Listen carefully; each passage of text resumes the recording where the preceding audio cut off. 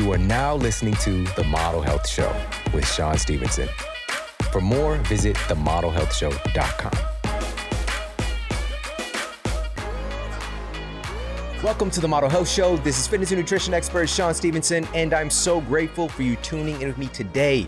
This episode is all about eating to improve our metabolic health, how nutrition impacts our metabolism, foods that support fat loss, and so much more. I think you're going to be absolutely blown away. Now, we have one of the leading experts in the understanding of nutritional science, immune function, and metabolic health for us on this episode. And again, I think you're going to be absolutely blown away, but make sure to stay tuned until after the interview is over, because I'm going to be sharing some new research on how our immune system is deeply influencing our metabolism. And this is an important conversation today because obviously immune function, immune health is of the utmost importance in kind of the public domain, but also our metabolic health is suffering mightily. So how do these two things marry together? And most importantly, what can we do to improve all of the above? That's what we're digging into today. And to just give you a little heads up on one of those powerhouse sources of nutrition that we're going to talk more in depth about in the episode, but I wanted to just give a highlight because this is something that I utilize on a regular basis. A study published in the European Journal of Nutrition uncovered that compounds in turmeric can downregulate inflammatory cytokines. Inflammation is a huge contributor to excess body weight, by the way, and we're going to talk a little bit about that today. But they also found that the compounds found in turmeric were able to upregulate the activity of adiponectin. Again, we're going to talk about this in this episode, adiponectin and other satiety-related hormones. This combination, this equation with our satiety and hunger hormones obviously has a huge influence on our body weight and our metabolic health. And so compounds in turmeric are now clinically proven to not only reduce inflammation in the inflammatory aspect of what's happening with our fat cells as they're expanding, but also helping to upregulate the activity of adiponectin, a satiety hormone, and other satiety hormones. Additionally, turmeric has been found clinically to improve insulin sensitivity, reduce blood fats, and directly act upon our fat cells. Plus, research published in the Journal of Ethnopharmacology points to turmeric's potential in reducing the severity of brain inflammation and helping to reduce both anxiety and depression. So even affecting our mood. This is so special. It's been utilized for thousands of years. Today, more important than ever is making sure that if we're utilizing something like turmeric, getting it from a great source. And the turmeric complex that I utilize, because turmeric isn't just standalone in its performance. Historically, it's always utilizing biopotentiators and other compounds from other foods together. That's what the concept of a curry, for example, is going to be. But in particular, there are compounds in black pepper that have been shown to improve the assimilation and utilization of turmeric and curcumin and other compounds in turmeric to help to actually get these processes that we're talking about, these benefits we're talking about, to get more from the turmeric itself. And so this turmeric complex is designed in a way to actually help us to up level our ability to utilize turmeric to its fullest capacity. I'm talking about the turmeric complex from Paleo Valley. Go to paleovalley.com/model and you'll get 15% off their incredible turmeric complex and all of their other top tier human health and performance supplements. They're doing things the right way. Their turmeric complex is all organic and there's no binders, no fillers, nothing nefarious, just done the right way, high quality. And it's one of the things I utilize, again, on a regular basis. So you get 15% off when you go to paleovalley.com/model. That's PALEOVALLEY.com/model for 15% off. Head over there, check them out. Take advantage of this fat loss supportive nutrient source. paleovalley.com/model. And now let's get to the Apple Podcast review of the week. Another 5-star review titled Big Heart Meets Big Facts by Kinsey Field. Not only does Sean bring the highest levels of integrity and intelligence, but he has a beautiful heart. His way of bringing truth to light to empower and uplift is quite frankly unlike any other person I've encountered.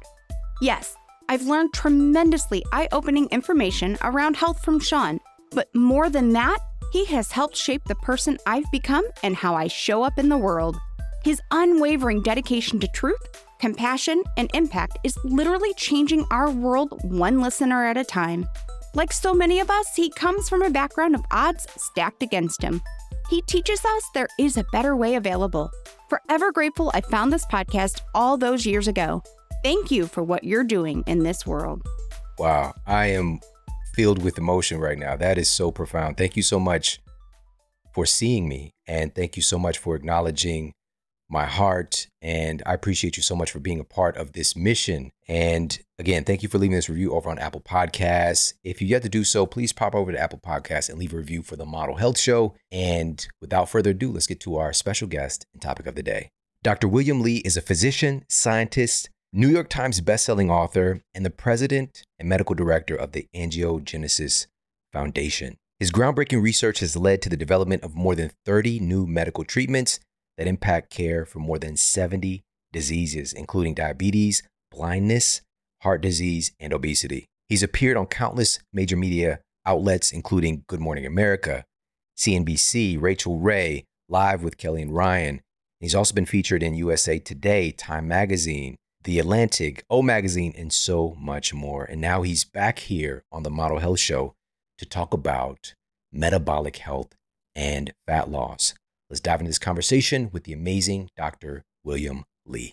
Such an honor. This is our third time doing a show together, many offline conversations as well. But I got you here, Dr. William Li. It's so good to see you. Thanks very much. Great to be here and that we're together. Yes. So I'm just so blown away by your new book. And it's a topic that's obviously a big part of our kind of social lexicon, diet. And you really kind of deconstruct even our diet paradigm today. And I'm not saying this is an anti-diet book, but by saying eat to beat your diet is quite a big statement. I'll tell you, it is an anti-diet book. I wrote it because I really don't abide by diets myself. I don't like them. I think that they're fads, trends, unsustainable things. And so that's actually what I deliberately wrote this about, is like, what is everything we need to know that would allow us not to have to go on a diet? This is what I love about you. You're going to do the thing, like you're actually calling it out and talking about the thing. And in a moment, we're going to go through some of the top foods that actually support fat loss by cutting off the nutrient supply to fat cells. But first, let's start off by talking about how fat cells actually grow. Right. Well, look, fat is an actual term that elicits some pretty negative responses, right? I mean, if you think about it, when you hear the word fat, it's in your mind, it automatically turns into something that's not so positive. Even if you walk in a grocery store and you walk by the butcher cabinet and you see the fat on the rind around the steak, like it's kind of like, oh, that's kind of gross, right? And the other experience that we all have associated with fat, and this is, I think, common to everyone, all of us take a shower in the morning, step out naked, and out of the corner of our eye, we see in a mirror a little lump or a bump that wasn't there before, or we don't think belongs there. And you automatically think, man, I gotta do something about that. I gotta eat better. I gotta work out or whatever it is. Then you step on the scale. If that number doesn't deliver what you expect, it's a disappointment. So all around, this whole idea of fat, body fat is kind of in our society become quite a negative thing. But I'm actually here to tell you that there's a completely different way, a more, I think, liberating way, more powerful way to look at fat. It has to do with biology, because I'm a scientist. What scientists do is that we are interested in looking at the origins of things. So where does fat come from, right? Like fat doesn't just automatically come up when we're adult and we want to actually lose some weight. Turns out what's amazing is that fat forms when we're in the womb. So when your mom's egg met your dad's sperm, ball of cells emerged. First tissue that got laid down were blood vessels, because every future organ needs a circulation. Second, nerves started forming, because every organ needs a channel to receive signals on what the organ should do. The third tissue is little bubbles of fat. They're called adipocytes, little fat cells, and they form like bubble wrap around every blood vessel. Now, the reason is fat cells are not actually bad. They're good. They're actually fuel tanks just like the tank in your car, and they wrap themselves around blood vessels because when you eat food and you get energy, the energy comes through the blood and it gets stored into the fuel tank, right? So it makes a lot of sense. Now, that means that we had body fat before we had a face we could stuff with food. Very important to think about. I mean, mind blowing to think about, really. Yeah. Now, when you're born, think about it. A cute baby. How do you know there's a cute, healthy baby? It's pudgy, it's chubby, it's fat, round, right? Big chubby cheeks, round tummy, arms and legs are like balloons, like that circus balloon twisted into a poodle, right? So fat babies are considered healthy babies. So fat's actually good at the moment we're born. And in fact, if you saw a baby that had chiseled cheekbones, thin arms, long, thin thighs, like a fashion model, you go like, well, there's something seriously wrong with this baby. And you'd be right. And that's the key thing. Fat is important in our origins. It starts before we were born. And so the real new science about fat and the new science about your metabolism tracks back into this origin. So the question is, what does fat do? Why do we even have it? And why is it important? Yeah. Oh man, it's so fascinating. I love this because we have to reframe something that has been so vilified in our culture, and in some aspects, rightfully so. But if we don't, oftentimes we're fighting against something we don't understand, and also trying to hate our way into fitness. And so, creating a new relationship and value and understanding with fat has been a big mission of mine as well. And yeah, and I know again, having someone like you as an ally in this, because it really starts with education. And now we get into a place, so we know the beginning, the origins of fat and why it's so valuable. It's helped us to evolve as a species and not need to have like a funnel of food going in all the time because fat is there to do its job. Now let's talk about what happens when we become, quote, over fat or fat cells begin to grow abnormally. How does that process work? How are fat cells growing in the first place? Does this have something to do with that first thing that develops, blood vessels? Yeah. So let me kind of put a little story together first to talk about how fat helps us. And that's really the best way to start, I think, this conversation is, what is fat doing? Why do we need it? Why does it form so early? And it actually has completely to do with our metabolism, which is what my new book is really about. It's not a diet book. It's really a metabolism book. And it's really the new science of the metabolism. So to break it down and to understand why excess fat is so damaging to our health and compromises our fitness, let's reel it back just a little bit to say, okay, how does normal fat, first of all, what does normal fat do? Normal fat, first, I mentioned to you, is a fuel tank. It literally is a canister, a jerry can to be able to store fuel that we eat. Just like if you had a car and you're driving around, you need your engine to run smoothly on gasoline. What do? You look at the fuel gauge. When your fuel gauge runs low, runs towards empty, you pull over to the filling station, pull out the nozzle, plug it into the car, and press the handle, and you actually fill up the tank. When the tank is filled, there's a click, and that's it. And you put it back, and you drive off with a full tank, right? So our body is kind of like a car engine. That's how our metabolism works, how it actually gets energy. And so the engine of our body needs fuel the same way as a car. Now, when our fuel gauge, which we sense in our brain, runs low, all right, what do? We don't go to the filling station. We pull over to the dinner table, to the restaurant, to the refrigerator, the pantry, right? That's how we actually pull over. And we put we load up on fuel. Our fuel is food, all right? That's our energy. Some people call it calories. I don't want people to get distracted on the whole topic of calories because this becomes such a fixation. But we just call it calories, but let's call it fuel. And so what happens is that when we eat, the fuel goes into our body, and our body produces a hormone called insulin. Insulin is a hormone that basically says, "Oh, you got some fuel? You're eating? Let's pull that energy into our function, so we have enough fuel, just like you would when you're filling up a car. And then anything extra that you don't need at that moment to keep running your body, your engine, it gets stored away. And it's smart that we're storing it away because when we're not eating, we need to draw down from it, right? It's our storage. So where does it store it? It stores it in body fat. So what does it do? It takes those food that we eat, goes into our stomach, absorbed in our bloodstream.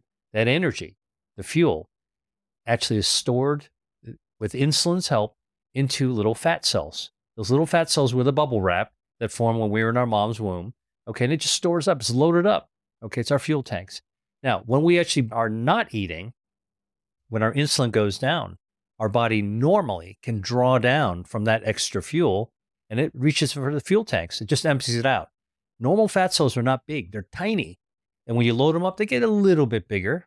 It's like a water balloon that you fill up halfway and then you stop. You can just squirt that water, you can draw it out from that water. But what happens when you overeat? It's like going to the filling station and imagine if you were pumping gas and that clicker didn't stop the gas from flowing when your tank is full. Imagine what would happen, right? Gas keeps on pumping up, gas tank fills up, but now it continues to overflow. Gas comes out of the side, runs out of the side, around the tires, around your shoes, and now you are standing in this dangerous, flammable mess. Now, in our bodies, when we're fueling up, we don't have the clicker to stop us from eating. So we can keep on eating, all right? And we can overload and overfill our tanks. In our body, it doesn't run down around our shoes. What happens, our body has to pack it away in fat. So those little fat cells get bigger and bigger and bigger. They get stretched to their max, all right? And if you keep on eating and you still got more fuel, guess what? The body's got to make more fuel tanks. Now you take stem cells and you make another fuel tank, another fat cell, and that gets filled up and you still got more fat, got to make another one. Keep on cloning it. And that's why overeating, overloading our bodies with fuel, that habit that too many people practice.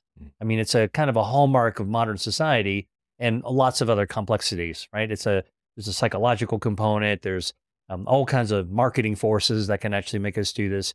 Overloads our body. And so then the fat actually gets bigger and bigger and bigger. Now, what's the connection to blood vessels? Well, fat is an actual organ in the body, and it means it needs a blood supply. So, and I'll tell you why it's an organ in a second, but it needs a blood supply. And so when fat starts to clone itself because you need more fuel tanks, because you got too much fuel, and it keeps on getting bigger and bigger, and it starts to fill up more and more. The faster it grows, the more blood supply it needs. But if it can't grow its own blood supply quickly enough, what happens is that in this giant expanding mass, the center of that mass is starved of oxygen. It starts to die. It's called hypoxia, not enough oxygen. All right. And when that happens, the fat becomes inflamed. Inflammatory cells infiltrate that fat. And we see this even in cancers that are trying to expand. They can't grow enough of a blood supply, it starts to die in the middle. Once you have inflammation and not an hypoxia inside a mass of fat, you completely derail your metabolism. And you derail many other hormonal systems as well. And it sets you up for harm. So, the answer to your question, what happens and why does it happen? And what's the connection to blood vessels? That's a simple way to think about the fact that when we eat, we're loading up our fuel. When we overeat, we have to keep on loading it up and it's going to create more fat. When that fat grows too big, it's going to start to die in the middle of the mass. Can't grow enough blood supply. It starts to kind of go bad, hypoxic. And that starts to trigger to all kinds of problems downstream. This is fascinating. So again, this is something we see experientially on the surface, but to understand what's happening with our fat cells. So number one, they're getting filled up with content, right? And so they're expanding their volume. And our fat cells can actually expand their volume hundreds of times their size. But at a point, they're going to start to replicate as well. So that's talking about the stem cells, which we'll get more into in this episode for sure. And so now we're making copies, but all of these blood vessels, so we've got the filling up of content, but with the blood vessels, they also need to create more blood vessels, angiogenesis. That's right. So they can get a fuel supply, an oxygen supply, nutrient supply, so that they can keep growing in the first place. Exactly. Now, the question is, with this process happening, with them just pulling in more and more fuel and growing in size, are there foods that can actually restrict these fat cells from growing / cut off their nutrient supply so they won't continue to get as big? Yeah, before we talk about fuels, let me just foods, let me just say that actually our body has its own kind of like regulatory switch. So here's the thing. We talked about insulin that rises in the body as a response to eating. Basically, food's coming in, energy is coming in, your body senses it, it makes this hormone, insulin, and insulin actually helps to draw that energy into regular cells as well as store it into fat. Now, here's something really important about normal healthy fat. Now, I'm going to talk a little bit more about normal healthy because understanding the normal allows us to understand the abnormal. If you just jump to kind of like the demon, all right, then you miss the good guy part of it, right? This is just like, kind of like it's not black and white. There's a transition where fat is good until there's too much of it, and then it actually becomes harmful. And what we want to do is respect our fat and tame it, not vilify it, and not try to cut it out, suck it out, and poison it. So normal fat, I mentioned, is an organ, and that organ is an endocrine organ. It's actually like a thyroid, like a pancreas, like an adrenal gland. And this is quite amazing to think about fat as an actual organ. And it releases about 13 different hormones. All right. Hormones are just proteins that are made, released by an organ, go into the bloodstream, and they go elsewhere in the body to help to control different kinds of functions. So, one of the things that fat does as an organ, it releases leptin. Leptin is sort of an appetite regulator. Turns up and turns down your appetite depending on the number, about the volume. So it controls your behavior. Okay. And the reason I'm mentioning this is that, you know what? When the leptin is high and it turns down your appetite, you don't want to eat so much. Guess what? Less fuel, less need to keep storing that stuff in. Number one. Number two, it produces a super powerful hormone called adiponectin. Now, many people may not know this term, adiponectin, but if I were to draw your blood, Sean, take it to a lab, ordinary hospital lab, and measure all the hormones in your body, your adiponectin levels, and mine, by the way, would be 1,000 times higher than any other hormone in your body. Higher than your thyroid, higher than your testosterone, higher than any other organ. And the reason is adiponectin is what allows insulin to pull that energy in to your cells. It's another hormone made by fat, by good, healthy fat. We need that fat to get our energy, our basic energy. All right. Now, there's one more hormone I want to talk about. It's called resistin, made by fat. And resistin basically is the brake to the gas pedal of adiponectin. So if adiponectin at 1,000 times higher than any other hormone in your body helps insulin pull fuel into your body, into your cells. Resistin is the brake to basically say, oh, whoa, let's slow down a little bit. Normal balance, right? So the life is all about balance. Adiponectin, resistin, leptin. These are just three of the hormones in normal, healthy fat. Here's the thing. When you've got too much fuel that needs to be packed up and those fat cells get hundreds of times bigger and then they replicate and stem cells make more and more fat and they get bigger and they get hypoxic in the middle and they start dying because they can't get enough blood supply. What happens is that inflammation actually derails your normal fat's ability to produce these hormones. Leptin gets screwed up. Now you don't know if you're hungry or not. You can keep on eating. It's worse. Okay. Now you can keep on loading more fuel. Your adiponectin gets screwed up. So now even though you're eating and you've got all this energy, now your body can't pull it into the cells. Doesn't even store it very well. And then the resistin goes haywire. So basically it doesn't know that you should slow it down or speed it up. And so basically it's kind of like as excess fat grows, it's basically like creating chaos and air traffic control. Nobody knows where to land the planes. And so this causes even more chaos. So the important thing is how do we actually tame that excess fat? And so the body can do some of it by itself. Like our body is hardwired to know how to tame fat to some extent. Not if it goes too crazy. But secondly, and this is sort of like the surprise, is that there are certain foods that can do it as well. But how your body does it is actually incredibly important because when we're not eating, okay, fasting, when we're not eating, like when we're sleeping, all right, insulin goes down and our body basically says, oh, when the insulin's down, we can burn fuel. When insulin's up, can't burn the fuel, can't tap into those fat cells, fuel cells. When insulin's down, like when we're sleeping, it goes, all right, not eating. We need to draw into our fuel cells. Let's pull some energy out. And it starts to actually burn extra fuel by burning extra fat. So when we're sleeping, our body's hardwired, as our metabolism is hardwired to start burning down extra fuel. And this is really kind of the basis of thinking about intermittent fasting, timed eating. The longer we give our body's natural metabolism, our hardwiring to burn that fuel, the better it is. Now, it turns out that certain foods, and this is the big surprise, that I write about in Eat to Be Your Diet, certain foods can amplify that effect, not just when you're sleeping, but even when you're eating. So it's an override. You can actually use food to override that system. So even though your body's not supposed to be burning that energy, it goes, let's go ahead and burn some energy anyway. It's fascinating. Fascinating. One of the things that I love about your work and your book is that you're reframing food as well, because a lot of times we see food as an enemy, and you're saying food is not the enemy. It's actually the solution. You know, food is a big contributor to so many of our problems. If we're talking about obesity, we're talking about excess fat gain, and it's also the solution, right? And so choosing intelligent foods, because that's the thing, these foods, it's not just food, it's information. And there's an intelligence underlying all of this stuff and how it's influencing our metabolism. So at this point, let's get into, and circling back to my initial question, when talking about the growth of our fat cells and angiogenesis, the creation of those new blood vessels, let's talk about first in this fat loss equation, what are some foods that have anti-angiogenesis properties that can help to cut off that nutrient supply to fat cells? Well, this actually goes all the way back to my research in the late 1980s. I was super interested in finding ways to fight cancer by cutting off the blood supply. So I worked in a lab, and we were looking at before pharmaceuticals were developed, biopharmaceuticals were developed for this area.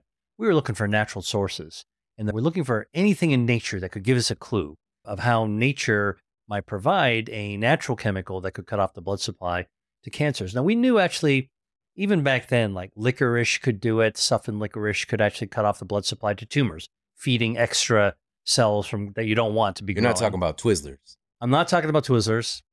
I'm actually talking about licorice. And it turns out that there's a natural chemical found in licorice called isoliquitrin. All right. Now, as a researcher, one of the things that we're able to do is know something's in a natural compound, take it out, and test it in the lab. We tested isoliquitrin on blood vessels that are grown to feed harmful cells like tumors, like tumor blood vessels. And it actually powerfully stopped those extra blood vessels. But the thing that really brought it home for me, and I've never forgotten this, is a research study that was done by a Greek researcher working in Switzerland. His name was Ted Fosis, and he looked at the urine of villagers outside of Kyoto, Japan. These villagers were all vegetarians. They ate mostly soy, okay? And he had frozen jars of this urine. And his boss, his supervisor said, go find something interesting to do with the urine or toss it out. So he went to look for hormones inside the urine, thinking that he was an endocrinologist. So he was interested in looking at hormones. When he ran the urine underneath this thing called a mass spectrometry, okay, you see these spikes. And he found a spike that didn't belong in the human. And it only came from the soybean. And it was a spike of genistein. So he cut out that spike, which we can do in the lab, and he tested it on blood vessels that would be feeding cancer. It immediately stopped those blood vessels from growing. And so this was to discover that genistein found in plant-based foods like soybeans could actually be anti-angiogenic, and they could cut off the blood supply feeding cancers. Really was a mind-blowing discovery. And I read this, and I know Ted Fosis, we had this conversation about it, and it was absolutely amazing to think about what other secrets might be in food that could help to control the blood vessels. Now remember, earlier we talked about the fact that growing fat needs extra blood vessels, right? So it's trying to grow those blood vessels. If you deliberately cut off the blood vessels that are feeding fat, all right, it'll actually shrink the tube. It'll shrink tumors, and it also shrink fat. So although the tumor wants to grow more blood vessels and it can't, so it starts to die in the middle. If you then step in and do an intervention to really cut off the blood vessels, that fat mass will shrink. And this has been shown very conclusively in the lab that this can actually happen. Green tea, the catechins, EGCG, powerful anti-angiogenic, can cut off the blood supply feeding tumors, can cut off the blood supply feeding fat as well. So one of the reasons I really came up to this whole idea of body fat is not only my background in this research, thinking about, well, maybe fat growing the way that we talked about, cloning itself, getting bigger and bigger and bigger, hypoxic in the middle. That, to me, resembles a tumor exactly. And so the question is, could we tame the tumor by taming the blood supply?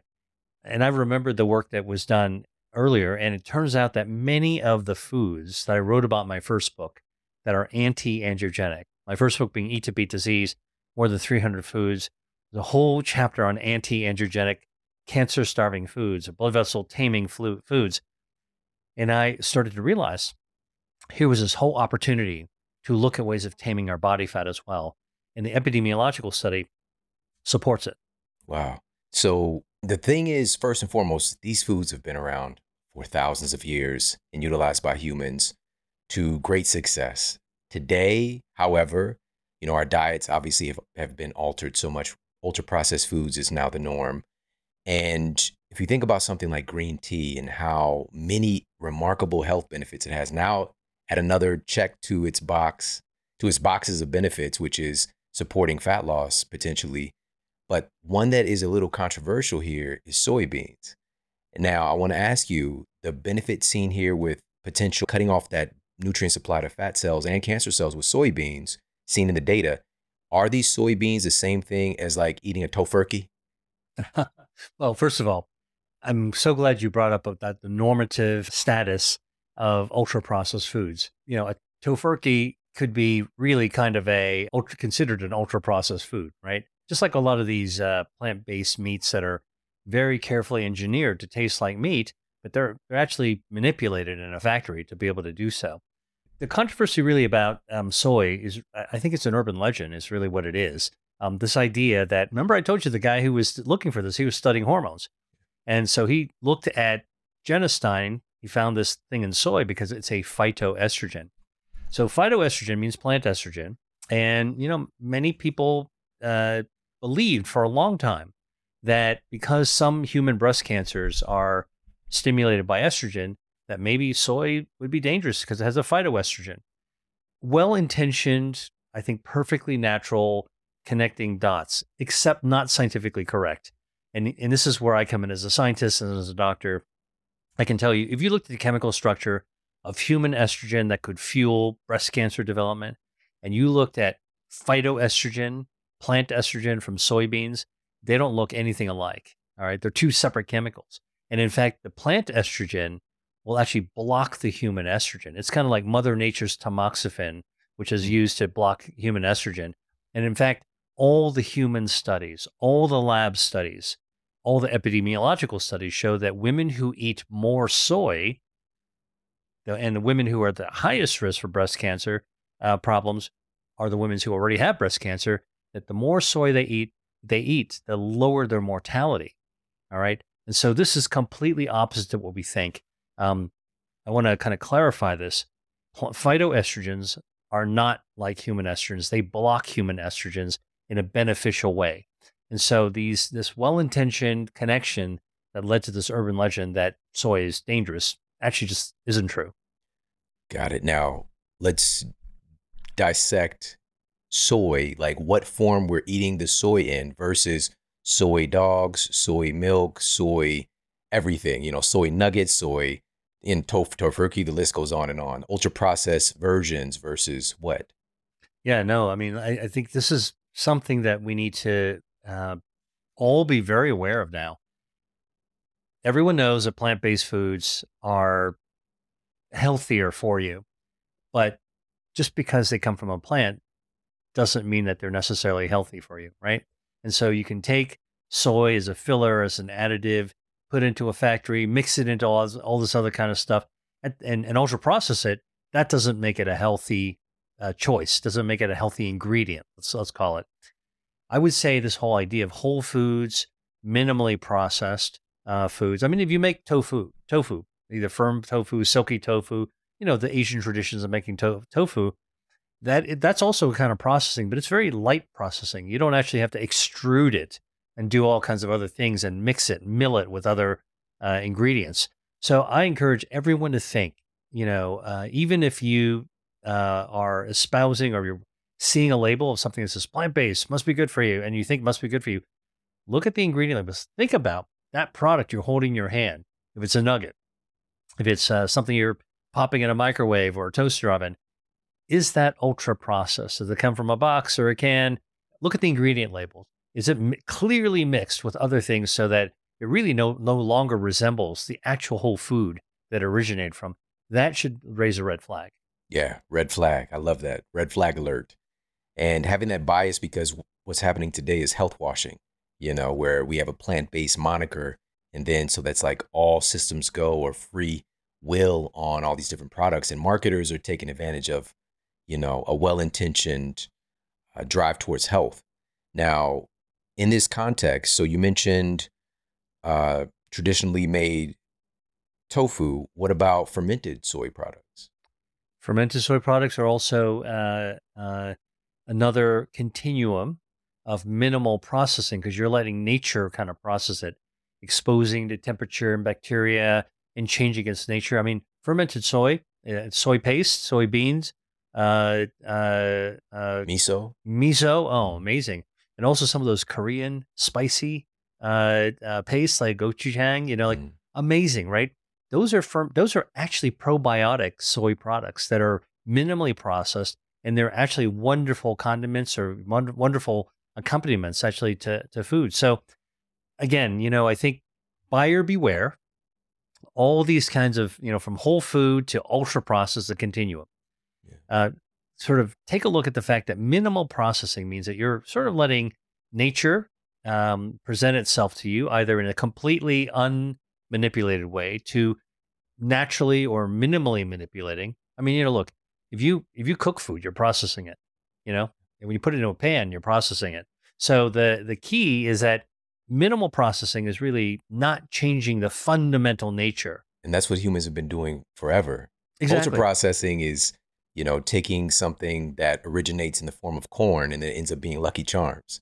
There's so many Exactly. things, so many processes that it's no longer remotely connected to its origins. And by the way, one of the things I write about in my new book that I'm so excited by is this idea that we should be looking at our historical past and how people actually encountered food, exchanged food, experienced food, to really recognize where some of the healthiest foods are available, hidden in plain sight, and maybe not even hidden. Like we're actually partaking in them, but without appreciating the long history of healthy tradition. And so I taught. There's a whole chapter I read about as a term that I use when I'm asked how I eat. Like people come up to me and say, Dr. Lee, how do you actually eat? What kind of diet are you on? And I basically say, I'm not on a diet. I don't really go for diets, but I do have a way of eating. My approach of eating, I call Mediterranean. And Mediterranean is really how I naturally do it. Like I have a Chinese background. I grew up eating Asian food. I lived in the Mediterranean in Italy and Greece. I've traveled there many, many times. So whenever I have a opportunity to choose food, I naturally gravitate for something in those genres. Mhm. They're delicious. They come from the healthiest traditions. What's interesting is although I write in the book as sort of a new term, Mediterranean, it turns out that 2,000 years ago, people are already doing this. The Mediterranean and Asian were connected by the Silk Road, the greatest trading route in human history. Covered thousands of miles. They're desert caravans. And along the way, people from the Mediterranean and people from Asia met each other and they exchanged their food. They cooked together. They saw each other along the way and they were carrying food from their own homelands to share and distribute and sell to other people. And so again, as you say, we've been doing this for thousands of years, literally. Wow, I love that the connection with the Silk Road. This could be called the Silky Diet. Silky You diet. know, I love this so much. And so, when you talked earlier about your research in cancer and the angiogenesis phenomenon, and then finding anti-angiogenesis properties in a variety of foods, the first thing I thought about was turmeric, because that's one of the things just, I don't know, maybe 10, 15 years ago, I was just shocked to see that there was data on this. I didn't know that that was a thing, that this could be effective in this conversation about cancer.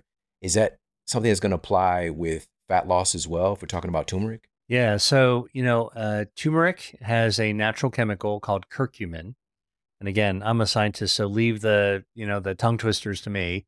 But just know that we've actually discovered some of the specific bioactives that are in these foods. Powerful anti-angiogenic, But, a lot of these anti-androgenic substances like curcumin in turmeric or like genistein in soy or the catechins in tea, as it turns out, they also directly help to manipulate our body to be able to burn body fat, which is really interesting. So this is sort of like multiple job descriptions, multitaskers. And that's the amazing thing that research is discovering. Like I study food as medicine now. Food is medicine, just like medicines. Like we discover aspirin treats headache. Oh, wait a minute! It actually can help to thin your blood, and actually helps to prevent heart attack and that kind of stuff. So we're beginning to rediscover that in Mother Nature's pharmacy with an F, not a PH, that what she has imbued in the foods, the whole foods that we have, are all these natural chemicals that have multiple tasks in our body. And when it comes to food and health, it's not just about the food, it's about how our body responds to what you put inside it and what those chemicals are actually activating, those pathways, the domino effects that they trigger once we actually eat them. And some of the foods that actually cut off the blood supply to fat and cancers also turn on the engine of our metabolism to burn down harmful body fat. It's just like, it's not a one-trick pony.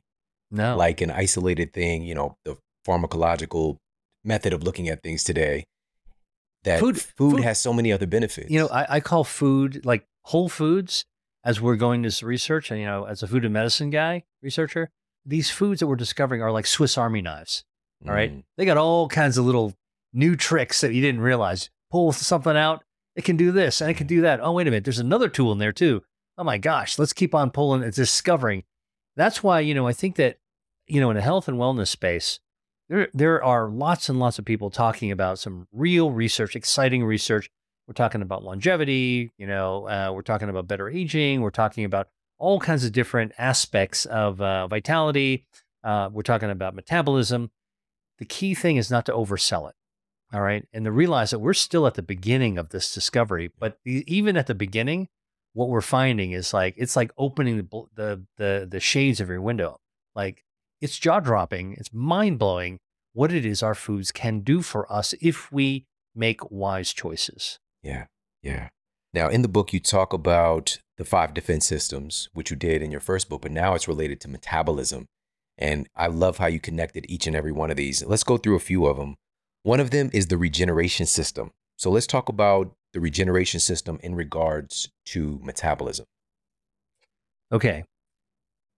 Regeneration and metabolism is very, very important. And it actually starts with body fat, the healthy, normal body fat.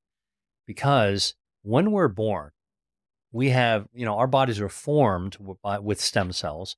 When we're born, we have our excess stem cells that we didn't need to form ourselves. It's kind of like extra cans of paint that you bought to finish repainting a house. You always have some overage, right? So how much overage do we have in our stem cells at birth? About 75 million extra stem cells, all right? And what they do is when we're born, cut the cord, right? This is why people talk about umbilical cord stem cells. Okay, you can harvest that if you want, but the body already has 75 million extras. And so your body immediately begins packing those stem cells away. Most of them go into our bone marrow, which is like the hollow center of all of our bones. And a lot of stem cells live there like bees in a hive. But the other place that the stem cells go to is a little in our skin. There's a little bit scattered in our heart and our brains. I mean, there's stem cells in a lot of places. But our body fat also has a lot of stem cells. And the reason is because those stem cells help our body create new fuel cells if we need more containers for extra fuel, right? It's kind of a survival thing over evolution. So stem cells we've known for a long time. By the way, the stem cells in fat are called ASCs, adipose stromal cells. I spend a lot of time working in this space. And for a really interesting way that I write about in my book, we really don't want stem cells in our fat to create much more extra fat. We don't need that most of the time. However, to study it, one of the things that some really, really brilliant cardiologists did is they were wondering, could we be borrowing those stem cells from body fat and using them somewhere else? Because stem cells are what we call context dependent. So if they're in fat, they'll make more fat. But if they're in another tissue, they'll make other tissues. So the cardiologist asks, what if you put them in a heart? All right. So can you imagine a cardiologist working with a plastic surgeon? Plastic surgeon does liposuction, sucks out the fat. All right. Now, what do you do with this this jar of liposuction fat? I'll tell you as a researcher, I'll kind of like take away all the mystery on this. You put a little enzyme in there. The enzyme kind of dissolves the fat up and releases the cells separates the cells from the fat. You put it in something called a centrifuge. It spins around. All right. And when round and round she goes, and what happens is that the stem cells go to the bottom of the tube and the fat floats to the top of the tube, as fat should. And then when you stop the spinner, you pour off the fat, and now you got a tube with stem cells at the bottom. The plastic surgeon hands this tube to the cardiologist, who takes these stem cells, puts it in a catheter, okay, and then snakes it through your groin up into your heart of somebody who has heart disease and pops it right into the heart. So now stem cells from your fat go into your heart, and guess what happens? It grows new heart tissue. It grows blood vessels to feed the heart. Amazing. Not ready for prime time yet. This is not the strip mall injecting your knee kind of stem cell. This is like, I've been involved with this and still involved with it. It's amazing to see some of the early success. Not ready for prime time yet. Okay. There's a lot more work needs to be done, but amazing. So one of the things I wanted to write about in the book, though, to show you just how powerful this is, I didn't want to talk about the heart part of it. This was my jaw dropper when I looked at it. Somebody did the same process of taking out liposuction fat, separating the stem cells in a young person in their 30s who was paralyzed from a neck injury, quadriplegic, can't move their arms, can't move their legs, paralyzed, game over, right? In terms of the whole lifetime, 30 years, a lifetime of disability, a serious disability. So this was a patient in a clinical trial where they took his own fat stem cells and put them in a brand new place. They took him out of his fat, isolated him, and injected his fat stem cells into his spinal cord, right where it was broken, severed. And guess what? It grew new spinal cord. And pretty soon he started to be able to move his arms and his legs. Yeah. Unbelievable. So stem cells reside in fat, absolutely powerful. And so you can't be removing those stem cells, but there are certain foods you can eat that can actually prevent or slow down those stem cells from cloning themselves into a brand new fat. So there's a dietary way to control it as well. You don't have to remove it and give them to another doctor. You can actually eat foods that will actually contain it. Things like olive oil has a substance called hydroxytyrosol, slows down adipose stromal stem cells from growing and cloning themselves.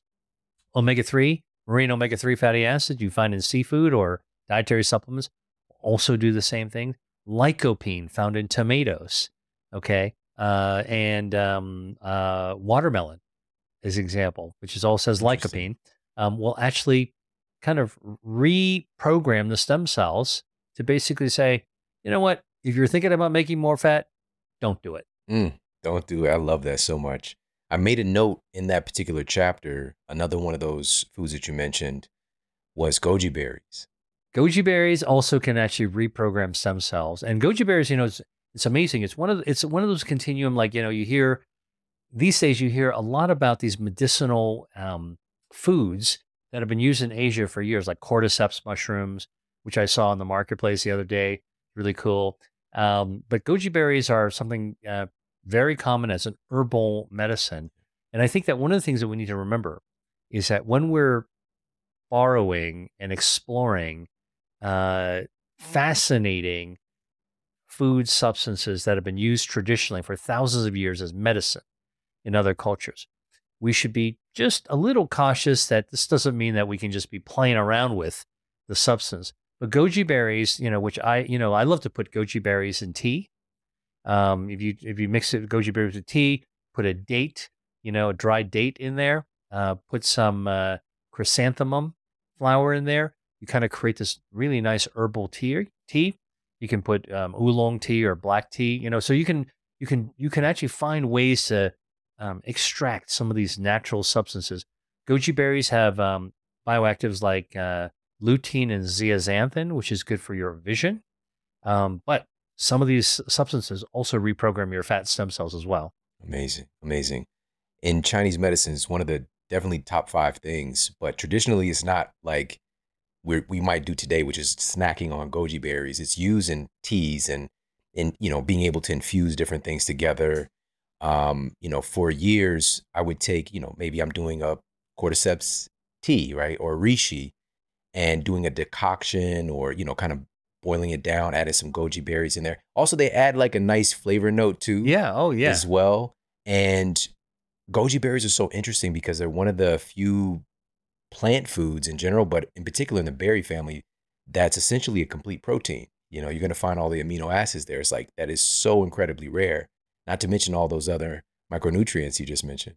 And that's what I'm saying is that instead of just buying a big bag, a sack of it, and snacking on it all day long, there's great wisdom in looking back at how traditionally they actually used it, whether they cooked it in a soup. You can put it in a beverage, you can put it in a tea. You can also cook it in a soup, and it also lends this really sophisticated, interesting flavor to chicken soup, for example, or vegetable soup. So the best thing about ingredients these days, Sean, is that, I write in my new book about 150 ingredients that are shown with human research studies, along with their doses of foods that can activate your metabolism, burn down harmful body fat, and generally activate your health defenses as well. For people who may encounter a food that I talk about that they're not really sure what to do with, the wonderful thing today is that you can go onto the internet, you can search that food on Google, put recipe, okay, and put video. Click on the video and you're going to have the search results. It will have somebody passionate who's experienced teach you how to actually cook with it. And you'll have multiple choices and multiple videos to see. There's no more secrets on how to actually use these things, but try to go with sort of like learn something about how it was done for hundreds of years. Yeah. I love this. This is a way we can consciously choose our bias. Okay, because a lot of our biases obviously are unconscious, but I'm encouraging people, and as are you, to create a cognitive bias on what have humans been doing the longest, right? What have our ancestors been doing to get us to this place where we are such an evolved species and are the most complex, amazing brains and all these things? Because what we're doing today, with, according to the BMJ, about 60% of the average American's diet is ultra processed foods now. Children, it's even higher than that. And we're making our brain cells literally out of this garbage, so getting a bias to where, number one, what have our ancestors done the longest? But the other thing is, how did they use these foods as well? So I love that. Got a quick break coming up. We'll be right back. More than ever, because of our environmental stressors, we need key nutrients that help our bodies to modulate and manage and process stress. A lot of those have to do with micronutrients. Key minerals are essential in running processes to help to even modulate, like shifting our nervous system from the sympathetic fight or flight dominance over to parasympathetic rest and digest recovery. We need certain key micronutrients to do that. Historically, in the last few decades, unfortunately, we turn to these shitty multivitamins that are coming from synthetic sources. That's what I was given. My grandma gave me Flintstone vitamins. All right, I'm biting off the head of Fred and Barney and Dino. And what that really is, it's sugar, synthetic micronutrients, artificial flavors, artificial colors, all of these things that are terrible for a growing, developing human brain and body. Because the emphasis here is on synthetic versions of these micronutrients. A synthetic nutrient, though it might be the same chemical makeup on paper, does not have the underlying intelligence and, even more tangibly speaking, the supporting elements, the cofactors found in real food concentrations that magnify its resonance with our human cells. Let's take vitamin E, for example. This nutrient is important for healthy function of our cardiovascular system, cognitive performance, and even the health of our skin. Well, a study that was published in the American Journal of Clinical Nutrition determined that natural vitamin E from food concentrates has nearly twice the bioavailability of synthetic vitamin E. All right, so again, synthetic versions of this So these are artificially concocted versus the whole food form and also whole food concentrate. So food-based supplementations. Now, all of my family, my kids in particular, I make sure that they're getting in a concentration of whole food-based micronutrients several times a week at minimum, most of the time every day. And for me, especially for my kids, and in particular with my youngest, I love the formulation of red juice and these kind of blended red and blue hued superfoods in the Organifi red juice because he loves the way that it tastes and it's just packed with real food nutrition.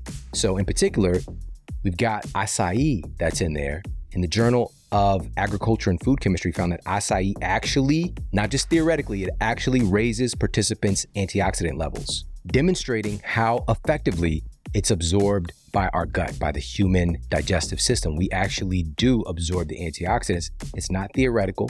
There's a resonance here. And acai actually has an ORAC value of 103,000. This means that it's about 10 times the antioxidants of most fruits that you're going to see in your produce aisle. So it's, again, getting our kids' growing bodies the antioxidants in a concentrated source, but it's kid tested, parent approved, tasty. Another ingredient in that red juice blend is actually blueberry, and researchers at the University of Michigan published data finding that blueberry intake can potentially affect genes related to fat burning. Again, stacking conditions for healthy metabolism. Head over to Organifi.com/model and you get 20% off their red juice blend and also their green juice blend, their incredible gold, everything that they carry actually. It's a really, really special thing that they have going on. Go to Organifi.com/model. That's ORGANIFI.com/model. You get 20% off. Again, kid tested, parent approved. Definitely for our kids, red juice is a huge winner. Now back to the show. Let's talk about another one of these 5 defense systems that you cover in the book. And again, pick up the book like ASAP because he breaks down and ties in these 5 defense systems in metabolism like none other. Another one of these is the DNA protection system. Why is this important in the context of metabolism? All right. Remember I told you that when you start growing excess body fat, one of the things that really is harmful, in addition to inflammation, is that expanding harmful mass, and I want to explain where that harmful mass is most harmful, is inside your body cavities. It's not under your arms, under your chin. It's not the muffin top, all right? Not in your thigh and your butt, all right? It's actually packed inside your body. So you could look kind of skinny, or you could have a large body, but equally, the visceral fat, which is viscera, I mean gut, the gut fat is the really billowing, harmful, inflammatory, damaging fat correlated with terrible diseases, terrible chronic diseases. So what happens is as that grows and gets bigger and bigger, think of it like a baseball glove wrapped around your organs, just choking your organs, getting more inflammatory, right? Remember that gasoline pooling around your feet when you overfill the tank?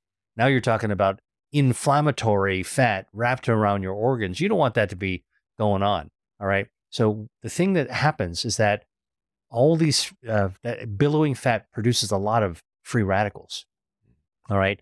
And that is an pro-oxidative stress on your organs. And they're like completely surrounded, choked off by this expanding fat.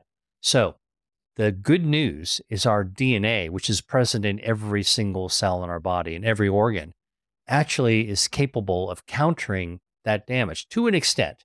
All right. And this is why ultimately what we need to do is control extra body fat to protect ourselves. But we have our own 3 musketeers with their rapiers and their swords kind of defending against that. And that's like natural antioxidative protection. DNA repair mechanisms, all right, to try to fix DNA that's actually broken. By the way, we know that excess obesity, excess body fat, high BMI, all linked to the development of cancer, right? Yeah. We know that cancer is caused by DNA mutations. This is the connection, all right? And we know that our body tries to protect ourselves as much as possible. It's a health defense. But at some point, it gets overwhelmed, right? Like your defenders actually are so surrounded by overwhelming forces. And that's actually when you tip over into the state of complete from health to chronic disease. This is why we all have an opportunity at any given point in our life to be able to combat that extra fat. Which, by the way, back to the metabolism, there's a lot of misunderstanding about metabolism because we often are told or even think about that we're born with either a slow metabolism or a fast metabolism, and that's our fate. But in fact, it's not quite so. It's and that our a slow metabolism dooms us to actually struggle with weight our whole lives. But in fact, it's that extra body fat slows down our metabolism. It's completely the other way around. So by fighting extra body fat, allowing your body to do what it wants to do while you're not eating, and by eating foods that will naturally burn down that extra fuel and shrink those extra fat cells, what we're doing is unleashing our own operating system. The metabolism wants to actually be active in our body. And that's a good thing because it puts the power in our hands. Yeah. It's amazing how often, in particular in your new book, but just in general in our reality, how obesity and or excessive fat gain is connected to cancer, and how the solutions or dramatically reducing the risk of all of these things all tie together, and they're all found in a variety of foods and lifestyle practices. Now, in the book, this is a direct quote from this particular section. You said that excess body fat creates free radicals inside your body and increases the risk for cancer-causing mutations, unquote. And you also share some of the foods that can help to boost DNA repair and protect us against excessive fat gain and excessive potential with cancer. Yeah. I mean, so many of the foods that are associated with high antioxidative properties, right? These are phytochemicals, these are flavonols, polyphenols, all actually are able to assist us. I mean, we talked about some of them already. Green tea, actually wonderful antioxidant properties, but it's really, think about it less as what you see on the label of somebody trying to sell you some, healthy, specifically healthy tea. But think about it as really just sort of boosting your natural health defenses, helping your DNA protect itself. Tomatoes, watermelon, they've got lycopene. They also are wonderful. You know how like lycopene is so powerful that if you actually have a cup of tomato juice or have two slices of watermelon before you go out to the beach, like a couple of hours before. So have lunch, make sure you have some tomato juice or watermelon, a couple of slices of watermelon, average slices of watermelon. Before you go out to the beach, it'll actually protect your body from ultraviolet radiation damage from the sun that you're going to get on a beach by 60% just by having the lycopene in your system. And so this is actually how we can make some of these subtle and delicious, tasty choices that actually will help us as we navigate through our lives. And so it's no secret, I think, that in the Mediterranean, many times you have a tomato salad at lunchtime before people go back out into the sun or to the beach. If you just think about today, when rates of skin cancer have just gone up exponentially in recent decades, it's just like something that was rare, earlier on in the history of our species, documented history. And you think about what were people doing, because sunscreen is even a newer invention. What were people doing? How were people surviving such a vicious thing, interacting with the sun? Is through our diet, because a lot of that protection is from the inside out. Yeah, well, exactly. Because sunscreen is just a thin layer on the top that you got to reapply once you get in the water or once you sweat it off. This type of protection, antioxidant protection, DNA protection from the inside out, takes advantage of your 40 trillion cells, uses food to power it up even more, to be more vigorous on your behalf, and it protects you from the inside out. That's the way to go. Yeah. Another one of these foods that you mentioned is kiwis. Oh, in yeah. this context. All right.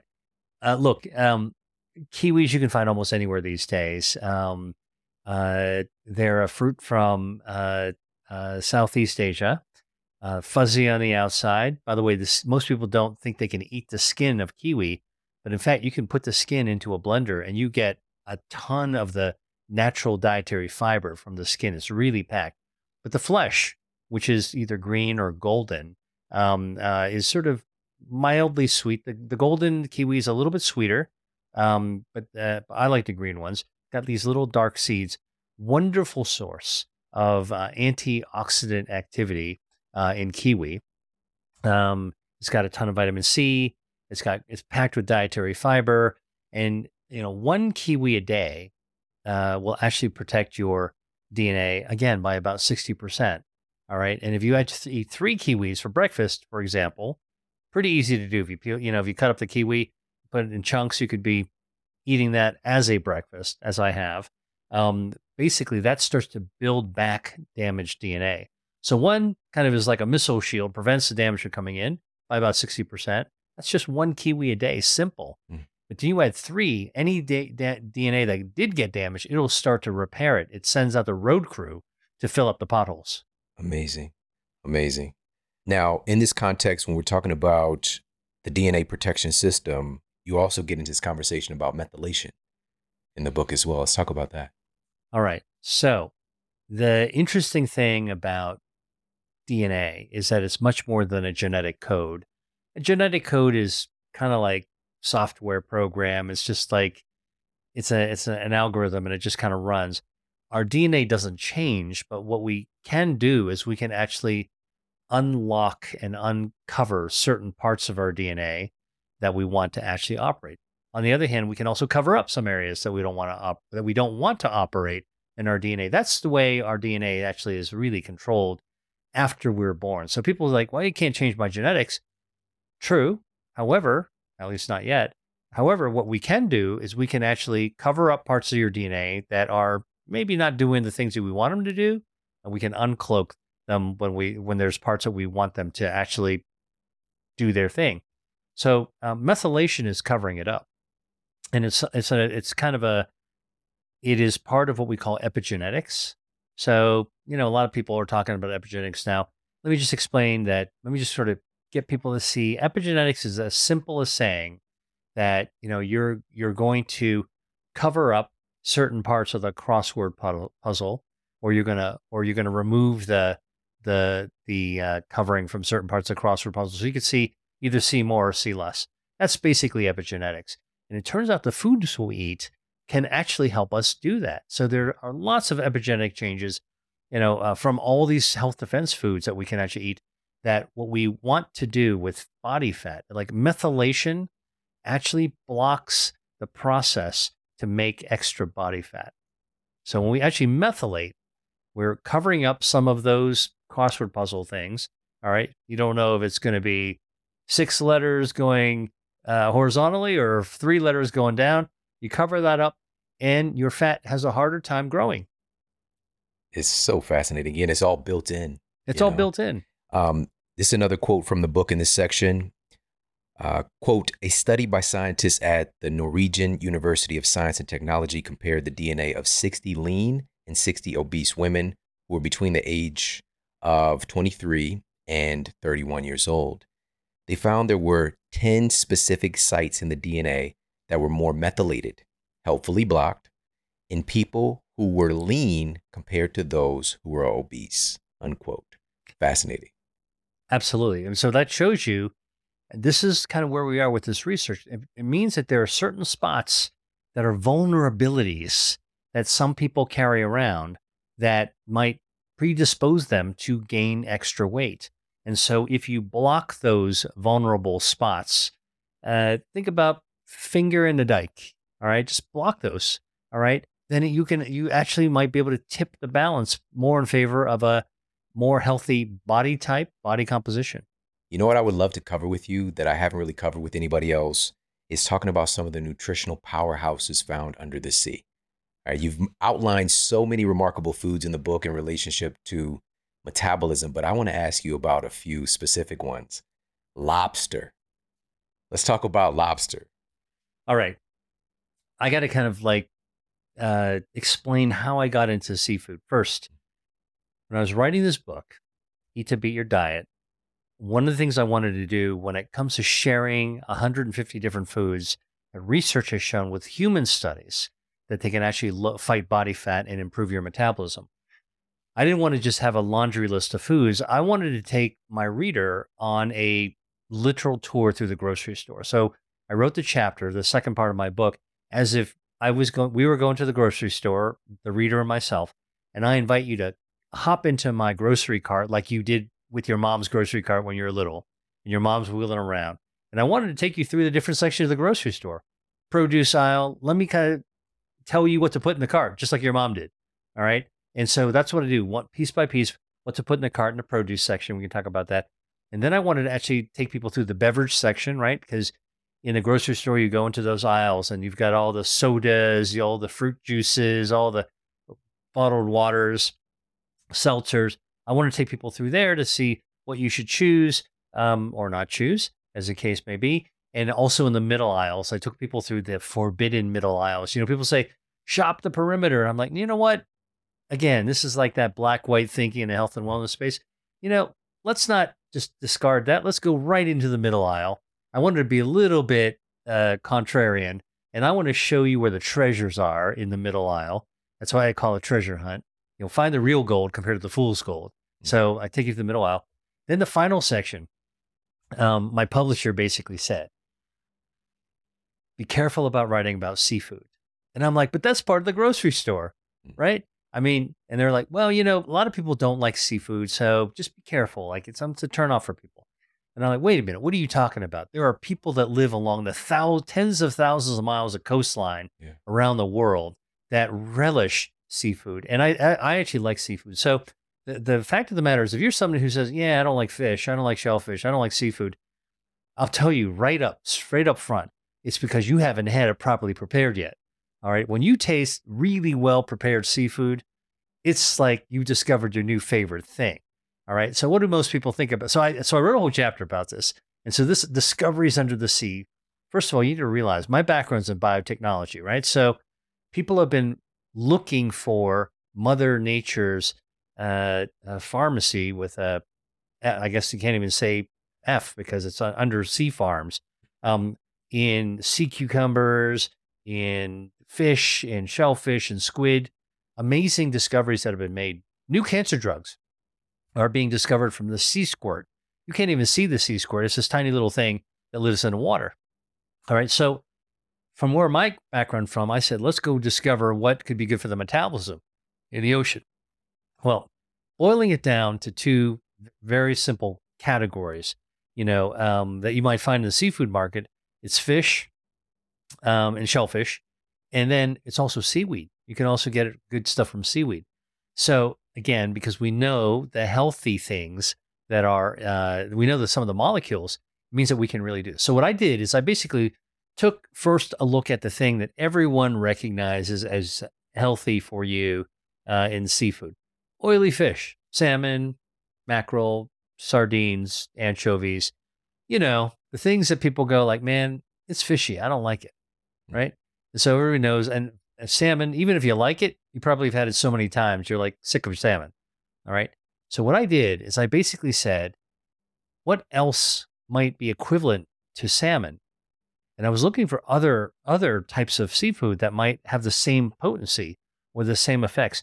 Amazingly, cod, which is not an oily fish, can also fight body fat because it has omega-3 fatty acids. Let me explain to you what I've just said. We know that oily fish, high fatty fish with lots of omega-3 fatty acids is good for your metabolism, good for your heart healthy, fights cancer. We also now know that cod, which is a not oily fish, it has some omega-3s, also can be very good for you in exactly the same ways. What that means is that we have underestimated the power of omega-3s. You don't need to have the oiliest fish. Even fish that has even some omega-3s at the level of cod is good. So what I did is I converted the cod levels of omega-3 across all kinds of seafoods that are eaten in the Mediterranean and in Asia that are considered staple seafoods, delicious seafoods, sometimes exotic seafoods. I wanted to push the envelope. When people tell me don't do something, I'm like, all right, well, maybe that's a reason to actually really get into it. I get into some really exotic different seafoods. But bottom line is that there is an absolute amazing cornucopia of seafoods that can actually fight body fat. Amazing, amazing. So we got cod. You talk about sea bass in the book, but I want to go back to lobster. Okay. This crustacean. All right. So turns out that lobster actually contains omega-3 fatty acids. And by the way, omega-3 fatty acids originally come from plant-based foods of the sea. They come from plankton and algae. Okay. That's actually what makes the omega-3. And pretty much everything else in the sea eats that, starting with the smaller organisms and all the way up to, the big, bigger fish on the food chain. Lobsters have omega-3s, and they retain them actually in their meat, but their shell also has a bioactive called astaxanthin. Astaxanthin, which is also found in plankton and in some seaweeds, also is another bioactive. So if you have lobster bisque, lobster soup, you make that by boiling the shells. It turns out that red color that you get from bisque actually is caused by this natural bioactive dye called astaxanthin. All right.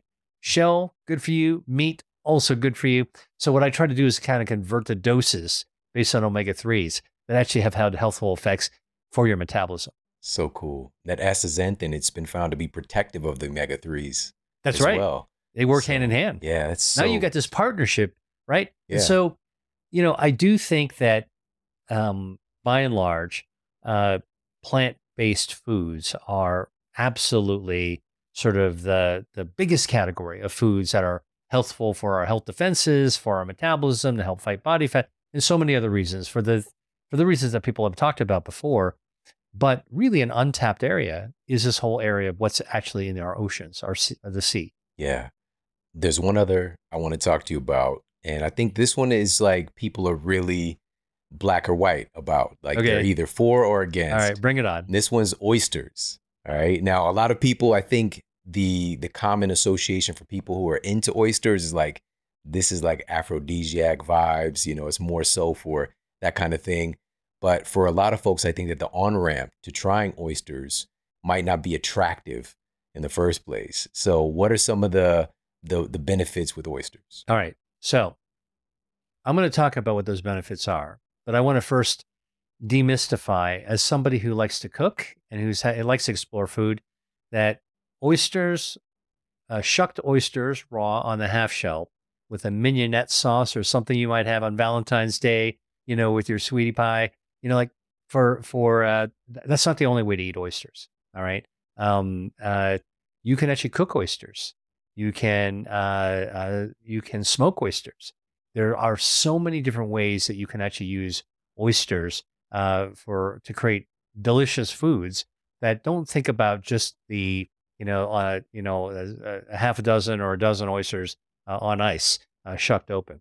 And you might not buy oysters in the shell to take home to shuck in your kitchen. That's a lot of work and it takes a little bit of skill. But you can actually buy oysters that are pre-shucked. Okay, and you can also buy. I'm sorry. Shuck up. That's shucked up, right? Yeah. So the point is, oysters are pretty versatile, much more versatile than we think. And that's the thing that I want to talk about, is that it's good to eat oysters. Now, what do they have in them? Turns out that let's address the aphrodisiac property first. Oysters are known to have a pretty high level of zinc. Zinc actually is connected to fertility. Zinc is connected to testosterone. And so I think the long-standing connection between eating oysters and aphrodisiac properties is really due to the zinc. And there's some zinc there.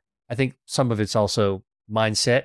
You've gone on a date and you're having oysters, both of them, like what's coming. All right. Literally. Okay, keep it going. All right, we're getting into it. Yeah. We're going there. But actually other things that are in oysters are amazing. There's polysaccharides. There's natural polysaccharides that are actually found in oysters that actually can boost your immune system, which is pretty amazing. They're anti-inflammatory and they boost your T cells, which is quite amazing. And in fact, you can even find those when you cook down oysters so they're caramelized. And what you call that? You call that oyster sauce, which is a staple in Asian cooking.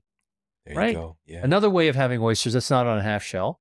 And And then oysters have all these other, they also contain omega-3 fatty acids, lots of different ways to get the benefits from oysters. Now, you just tied in the last thing that I wanted to definitely cover with you today in these 5 defense systems connected to metabolism as well, which is the immune system. And I don't think a lot of times we think about the immune system being connected or influential over our metabolic health or vice versa.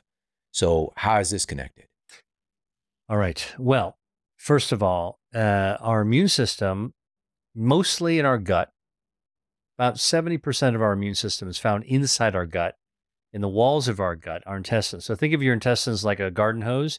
If you cut that garden hose in half and you look down the cross section, you'll see in the wall of the garden hose, that's where 70% of our immune system lives. So not surprisingly, our gut microbiome actually speaks to our immune system, right? So our gut microbiome also talks to our metabolism. And so here is where gut health, which is a loose term that talks about a healthy ecosystem, that our diet and lifestyle can actually have a lot of interaction with, is connected to our immune system. But surprisingly, up to 20% of our immune system's also found in our body fat. So that's a big surprise, right? Like, remember I told you our fat's an organ, it produces hormones. Our fat's also houses stem cells to make more of itself, but may be useful for other parts as well. Yeah. And now the new science of our body fat and our metabolism tells us that actually our fat actually contains immunity as well. Now, when we develop extra body fat and it becomes pro-inflammatory and we derail our metabolism, our ability for our fat to send out immune cells is completely compromised. And this is why we need to really protect ourselves against the harms of extra body fat. So again, on a big picture level, all these correlations of bad chronic diseases that we struggle with in people who are overweight or obese, it starts to make perfect sense why that might be. Because good, healthy levels of fat are perfectly fine, but excess body fat is really harmful. It can actually derail our immunity as well, suppresses our immunity. Now, one of the things that I think is really, really important to think about, and this has to do with what we now know about extra body fat. One of the things that's most important for us to understand is how our normal metabolism is hardwired. And this is really the soul of my book, is really the fact that new science of the metabolism teaches us that all human beings are born to run through 4 phases of metabolism throughout our entire life cycle. Okay. So, and this, by the way, is a discovery that was made only 2 years ago. So it's so spanking new that, and it's changed everything we know about human metabolism, that the old textbooks are being ripped up and thrown out the window, and the new ones haven't even been written yet. So this is research that is really, really jaw-droppingly important because it changes our understanding of ourselves. Our own nature has been changed through this discovery. So let me explain, and I'll tell you how body fat fits into it, and then connect it back to immunity.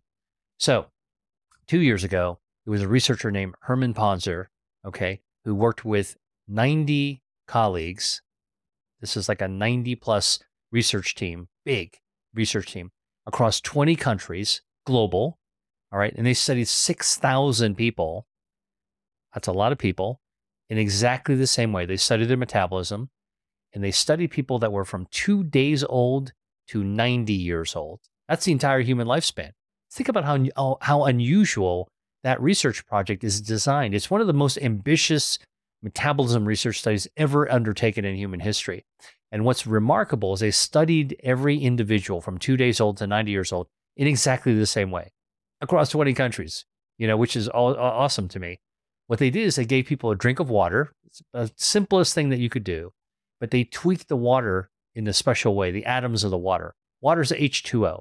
They tweaked the hydrogen H so that a little bit, and they tweaked the oxygen O a little bit so that you can measure it. So when they drank the water, their body metabolized the hydrogen and the oxygen, and they can measure the metabolism in the breath, what you're exhaling. They can measure in the blood how hydrogen and oxygen got manipulated, and that was measured in the urine. Standard research study. Again, 6,000 people, 20 countries, 2 days old to 90 years old. Most ambitious metabolism study ever undertaken in human history. And what do they find when they looked at the output for what human metabolism is in the beginning? All over the map. Everyone's readings were different. There was no way of making any sense of it, just like you might expect, right? Except we now live in the age of artificial intelligence and really supercomputing. So what they did is they developed an algorithm based on the size, the body size of the individual that they were studying, the 2-day-old versus a 90-year-old. And they were able to, in this algorithm, subtract the impact on metabolism of excess body fat, the very thing we were talking about. All right. And when they removed the excess body fat from every individual, every data point, and what they found from out of the sea of confusing result data, they found that every human went through 4 phases of metabolism. It was crystal clear. It was like uncloaking the statue of David. You know, it was just a lumpy thing over here. Nobody knows what's in it. You pull it out and you see crystal clear. Human beings are hardwired to go through 4 phases of metabolism from the time they were born until their end of life. And here's basically what those stages of phases are. The first stage, phase 1, is from when you're born all the way to your 1-year-old. Your metabolism is going up like a rocket ship to 50% above adult metabolism level. So babies are like firing up their engines big time. All right. Now that's phase 1, stage 1. Second stage is from 1-year-old to 20 years old. Metabolism is going from that high level, that elevated level, going down, down, down, down. From 1 to 20, it's decreasing. Now think about what that means and how surprising that is. Right through the teenage years, adolescence, where kids are shooting up in their height, they're eating 2 dinners, they're bouncing off the wall with energy. Every parent goes, yeah, their metabolism must be going crazy. Not so. The truth of the matter is that between 1 year old and 20 year olds, our metabolism is actually going down to adult levels. All right. But it's heading downwards. That's the second stage. The third stage is from age 20 to age 60. Guess what? Metabolism is rock steady. It's hardwired not to change. It's a flat line. Our metabolism doesn't change, isn't designed to change when you have your first baby, when you actually hit menopause, when you get into your 40s and 50s and 60s. So it's not natural that we start gaining weight and our metabolism slows down in our middle ages. That's a gigantic eye-opener, a jaw-dropping. That's a mic drop, actually, from this research study. It changes how we understand how humans are designed. Our bodies don't want to actually gain weight and be fat. Our energy doesn't want to go low. We are hardwired like a laptop with an operating system to be rock stable from 20 to 60. What that means, 60 can be the new 20 if we let our metabolism do its thing naturally. Now, the final stage from 60 to 90, last phase of life, our metabolism does decline slightly, all right? It goes down only 17% from 60 to 90. So when 90, you're only 17% of what you were when you were 60. But 90 also means that you're only 17% when you were 20 years old. That means that aging, okay, doesn't have to be declining. It doesn't have to be decrepit. We decline a little bit, but we actually have the, so this is what happens when you remove the effect of excess body fat. This is what our hardwiring is. Now, here's basically what's really surprising. When you add the effect of excess body fat back into the equation, remember I told you they removed it to find the statue of David. When you put it back in, you know what excess body fat does to your hardwired metabolism? It crushes it. When you add extra body fat, it crushes your metabolism, all right, at every stage of the game. And so it's not that we're born with a slow metabolism, which is why we gain body fat and struggle with weight. It's that our behavior, our choices, our lifestyle, our psychology causes us to gain extra body fat because of those fuel tanks that get bigger and bigger and bigger and clone themselves and become inflammatory and compromise your immune system and all those other kind of things, all right? And that extra body fat crushes your metabolism. And what that means is that the power is in our hands at any stage of our life to try to uncloak and reveal and resurface our hardwired metabolism. To me, that is the mic drop of the new science of the metabolism. There's something we can do about it. It's deep. Amazing. Eat to Beat Your Diet, Dr. William Li.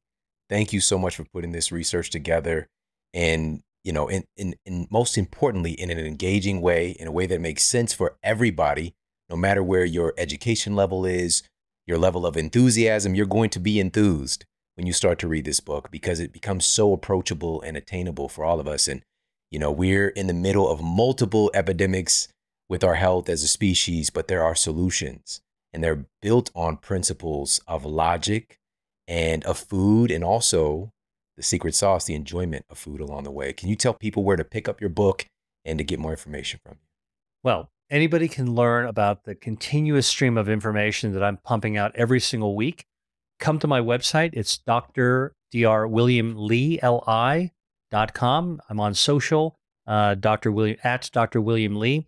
I really make it my mission to get new information out whenever I can in different contexts that I share. But it's a free newsletter. I do master classes that people from around the world come. It's really thrilling to me when I do a master class and I ask where people are coming from, and they're coming from Kenya, and they're coming from the Philippines, and they're coming from Denmark, and they're coming across North America. And it's just really cool that we all share as humans this common interest in health and common interest in food.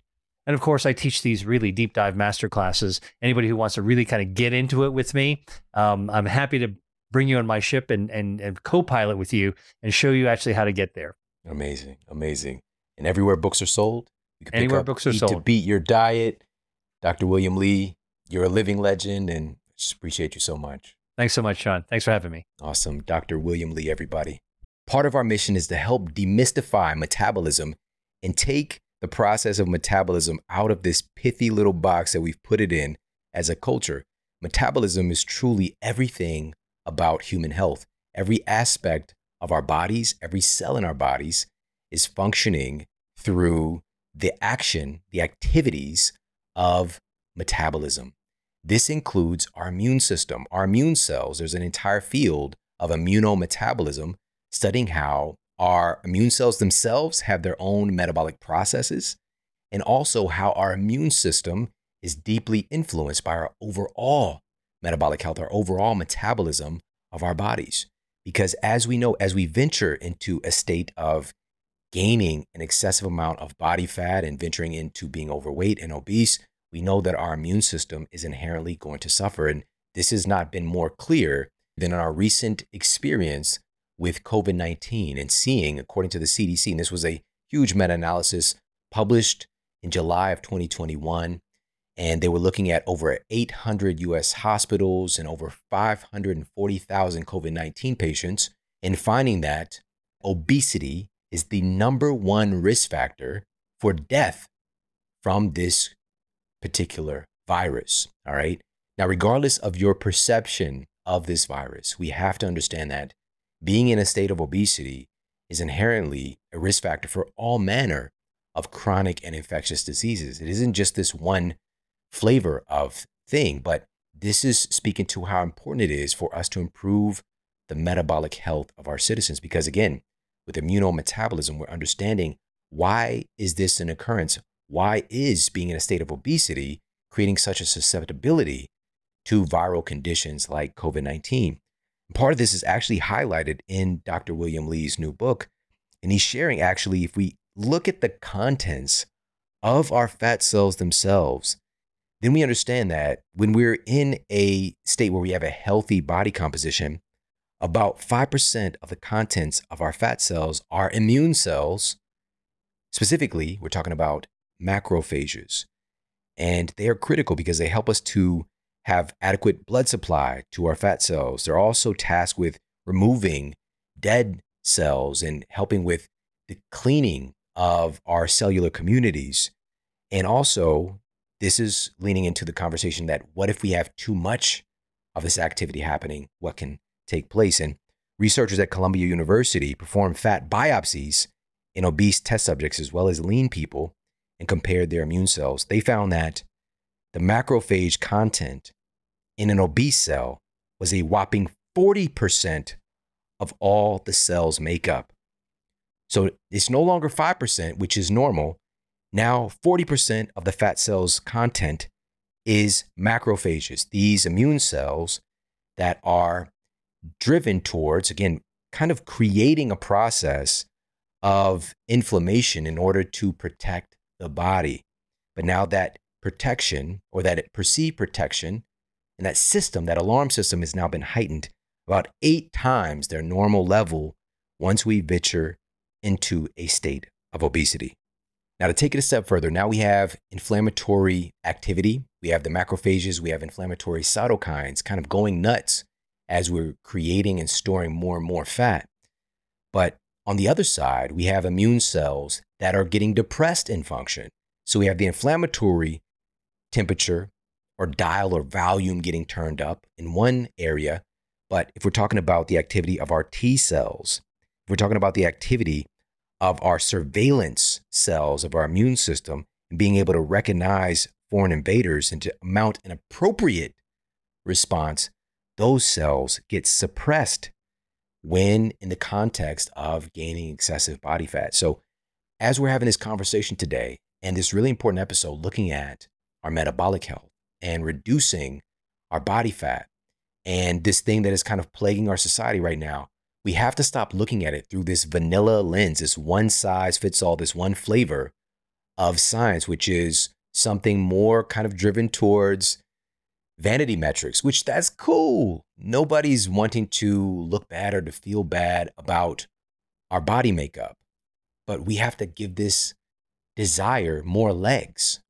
That one thing, how's it been working out for us? Have we had a revolution in our health and in our body composition as a species?